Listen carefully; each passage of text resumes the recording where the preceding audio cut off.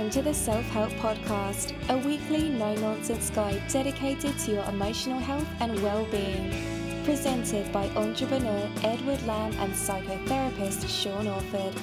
For more information, visit liveinthepresent.co.uk. Cool. Hello, welcome to episode 493 of the Self-Help Podcast with me, Ed Lamb, and my good pal Sean Orford. How are you doing, Sean? I'm doing very, very well. Good to hear it. You're looking well as well. Yeah, I mean, I think it was last week or the previous episode we told everyone that you've been given doctor's orders to carry on and crack on. You're back to your best. Yeah, amazing. Which is kind of odd, really, because it's only been a year, but I spent so long being ill. It's realizing how easy it is to kind of take on a personality or a personality feeling, a trait. And it's like, I can't dine out on that anymore. It's like, I've got to be well now. Oh, come on. I know, but I'm sure it'll be years because you've got in the habit. Well, we'll talk about this today, actually, in the podcast, but you've got in the habit of being ill and probably your routine's changed and people have got in the habit of knowing that you're ill. So the first question is always around, how are you doing? How are you feeling? So yeah. I need to stop asking you how you are now and just, No, I think you should. How are you? Is there anything I can do for you? Can I lend you a fiver? Anything like that. Don't feel shy. We're talking about procrastination, whether it's good for us or not. On the back of a blog post that Sean's written, which is on our website at liveinthepresent.co.uk. All the show notes and links and all the previous episodes are there as ever. And if you sign up to the email list on the homepage, we'll send you alerts as soon as these episodes and blog posts go out, which isn't too shabby, is it? Yeah, very good. Very good. I think you should still also get all the free meditation files as well that we... A bit of a welcome thing. It's all there, man. There's no excuses, guys. Blimey neck. It's all happening. Yeah, it is all happening, yeah. So you're getting yourself back shipshape and fighting fit, and I've got lots going on. We're kind of talking about whether it's good or not to chill out a little bit and do nothing sometimes, but I'm not very good at that myself at the moment. I'm living life at 1,000 miles an hour, which probably isn't healthy.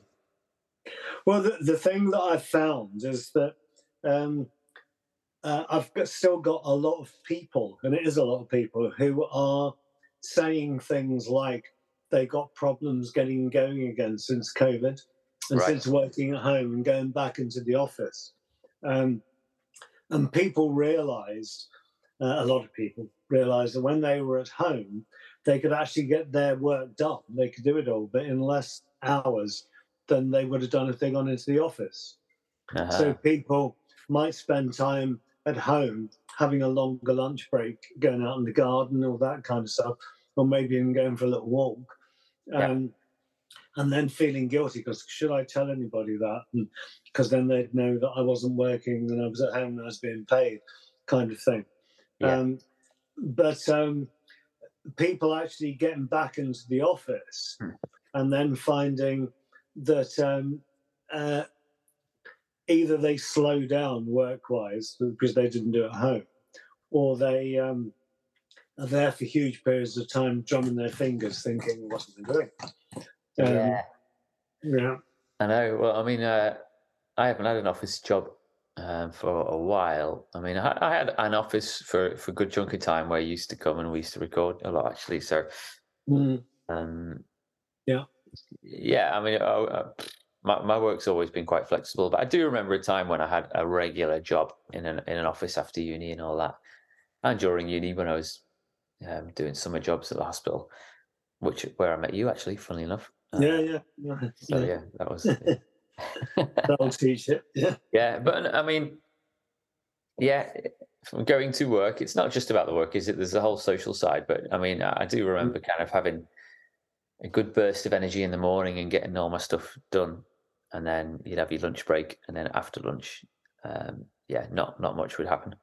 And you were kind of, and it it varies for everyone's job. We all do different. Well, not all of us work, and we could.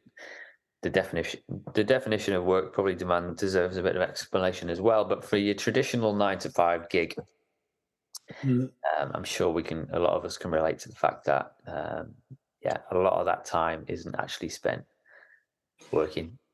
So, what do you think of this idea of them reducing the work week to 4 days, like they are doing on the continent a bit? Yeah, well, I think there's some studies in the UK. I'll put a link in the show notes. So the concept of the 4-day work week is gaining quite a lot of traction politically.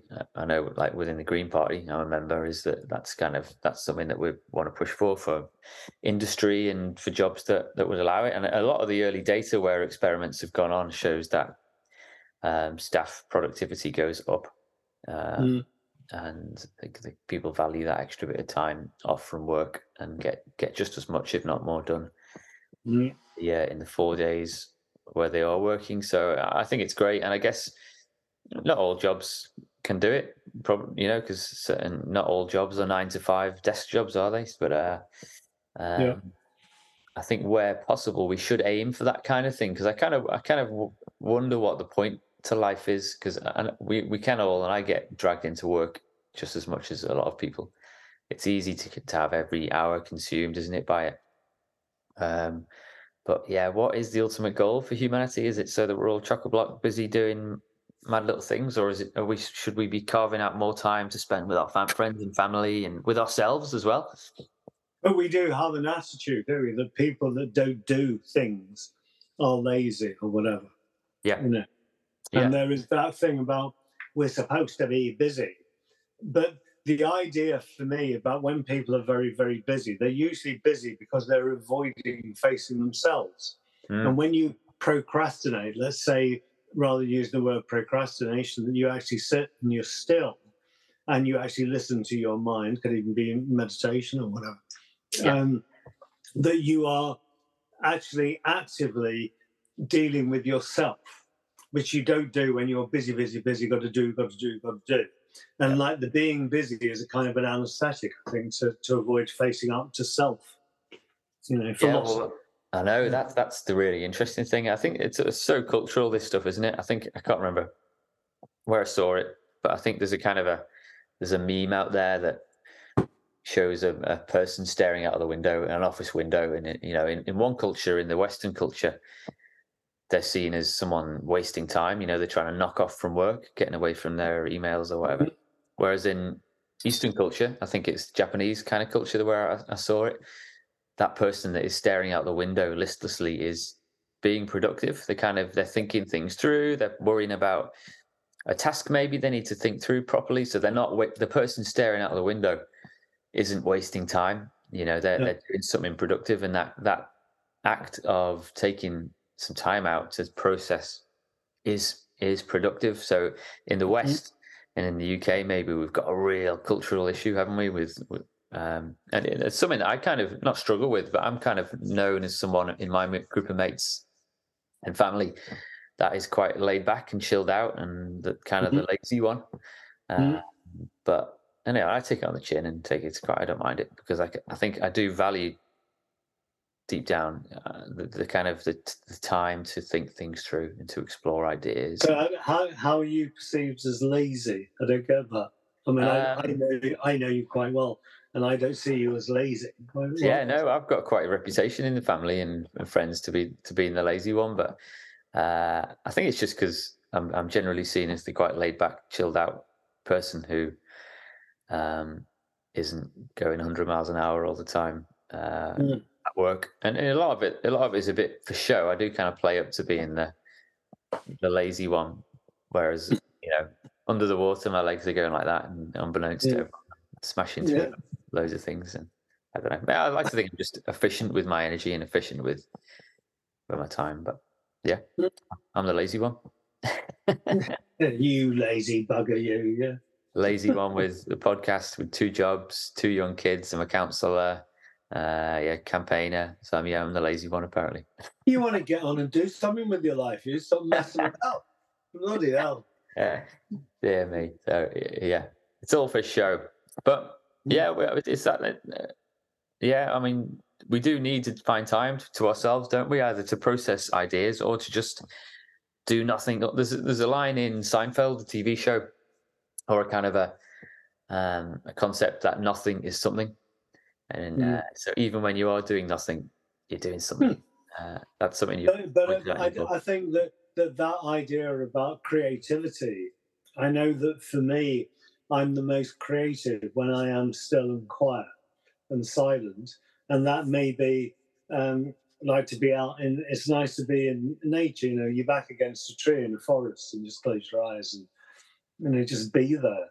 Yeah. And I get much more inspiration and ideas and kind of communication with the infinite universe that way, rather than rushing around doing things. You know. Yeah. And yeah, like I say, nothing is something. So even if you are, I mean, that's the point of meditation, isn't it? Not that I've ever got into it, but even when you're meditating, doing nothing, inverted commas, you're breathing, you're focusing on that breath. There's your heart's beating. There's all sorts of stuff going on in your own. But you're actually exercising your brain tissue as well, and there is documentary evidence, medical evidence, of the grey matter and the white matter thickening up, getting denser when you do a lot of meditation. You end up with more brain cells, as it were. Yeah. I mean, with this 4-day work week stuff, I get a bit frustrated because a lot of it is around increasing productivity, which, like, from the business and point of view, where we've got to constantly be improving the bottom line and all that kind of stuff. I kind of struggle with that a little bit because it's like, do we really need to? I mean, I'm sure there are some heavyweight economists that will say that we have to because we've got to keep that the numbers going up and all that. But yeah, do we really? But that's what we were talking about before, wasn't it? About capitalism. Like, capitalism demands that it goes up. Yeah, that's the whole point. Is I need to make more today than I made yesterday. Yeah, to keep the whole thing going, and then every now and again we get this massive crash and a bit of a reality check, and we start from nothing again.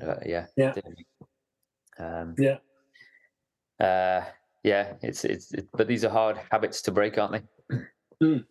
Yeah. I mean, on a huge scale like that, keeping an economy going, a global economy, and for individuals listening to this that are in the habit of working 5 days a week and have been for the last 20, 30 years, you know, these are, and when you've got a mortgage to pay and all that kind of stuff, they're tricky things to get out of, aren't they? Yeah. And the idea, I mean, the amount of people that would say to me, including NHS staff, is that the way they balance the books is by doing overtime, because they get paid, you know, a better rate of money for overtime than if they were doing their regular week. So, especially if you do overtime, you do a night or something like that, then you get paid quite a lot of money compared to what you'd normally get. You know. Maybe, yeah. I don't know maybe we need to flip it on its head and you get paid more for doing less. To kind of discourage people. I'd take that job, I don't know. Yeah. There must be some kind of, like, some way to crack the code. And because, I mean, I guess the problem with that is that you're going to have a lot of overworked, exhausted staff who are doing really important work, potentially not running on full charge, making mistakes here and there, and then obviously kind of things can spiral out of control a little bit, can't they? So doesn't sound too healthy. So I wonder what the economic maths fix would be for that, to kind of overcome it. They did an experiment in some of the Chinese factories where they would get people to come away from the production line 5 minutes every hour and jump around and scream and sing and all that kind of stuff, and then go back to work, and productivity went up.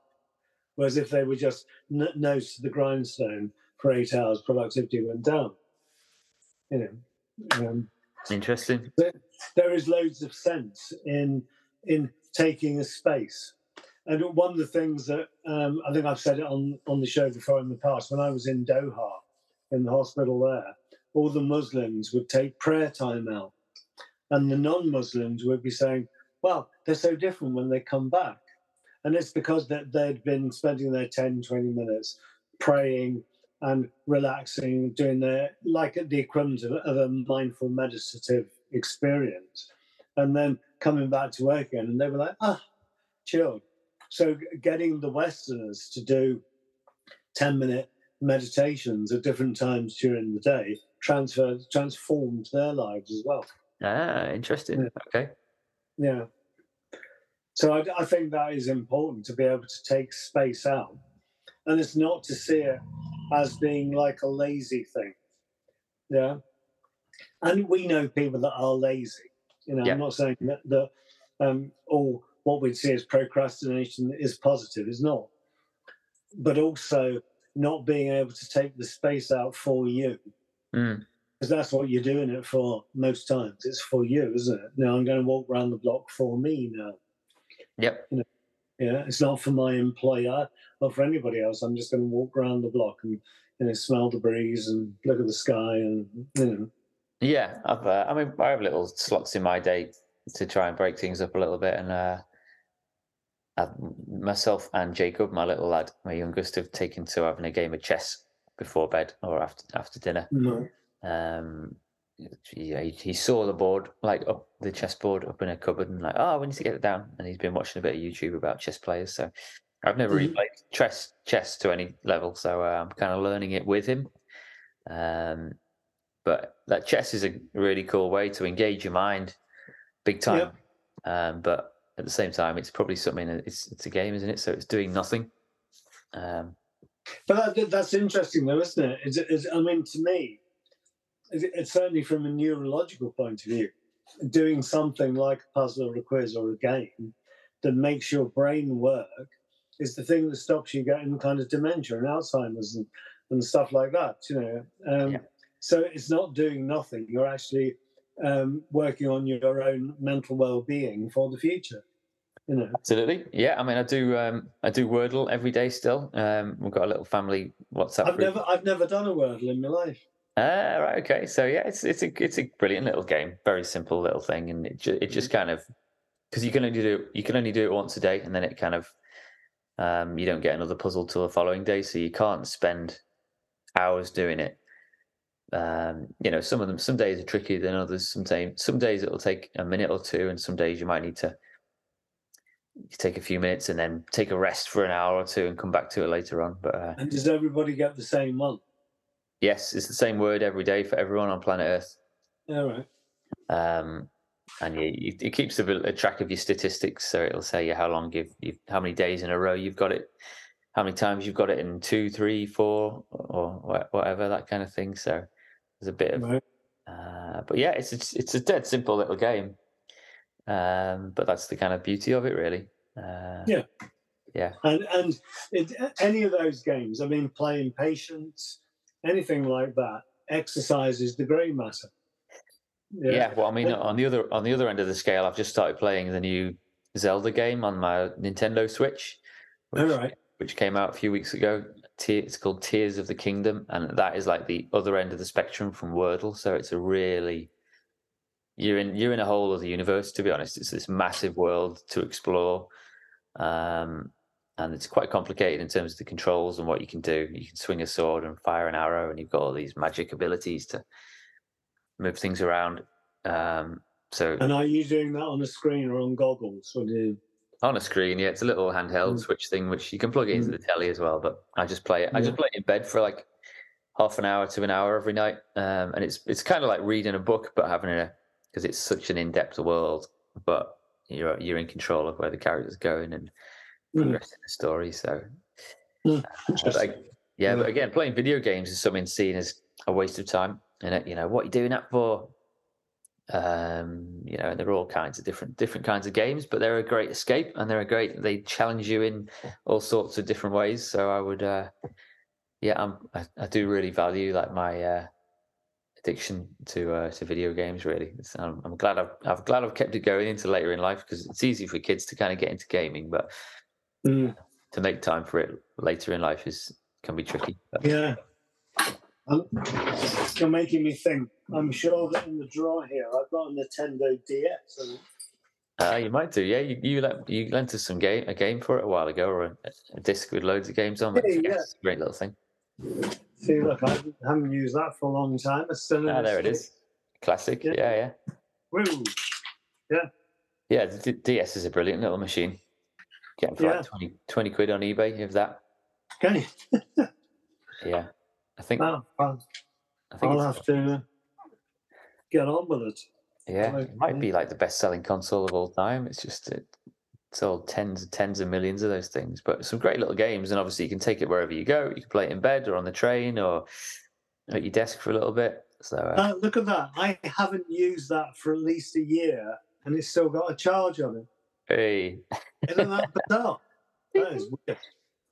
Yeah, I think that there was a game called Brain Training on that, which was quite popular for a while.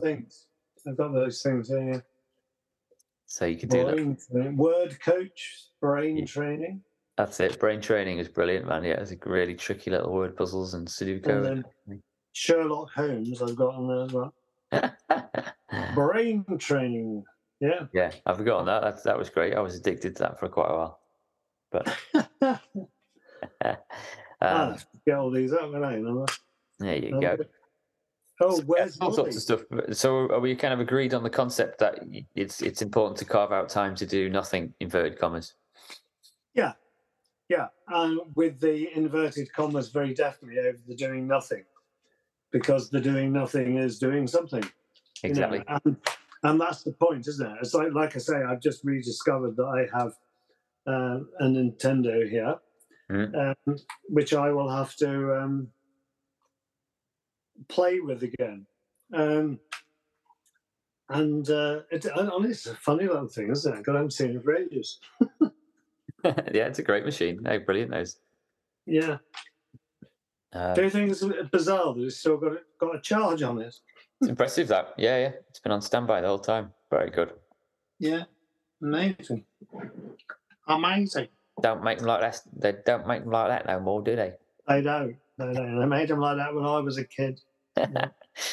Yeah. All right. What's your resource of the week then?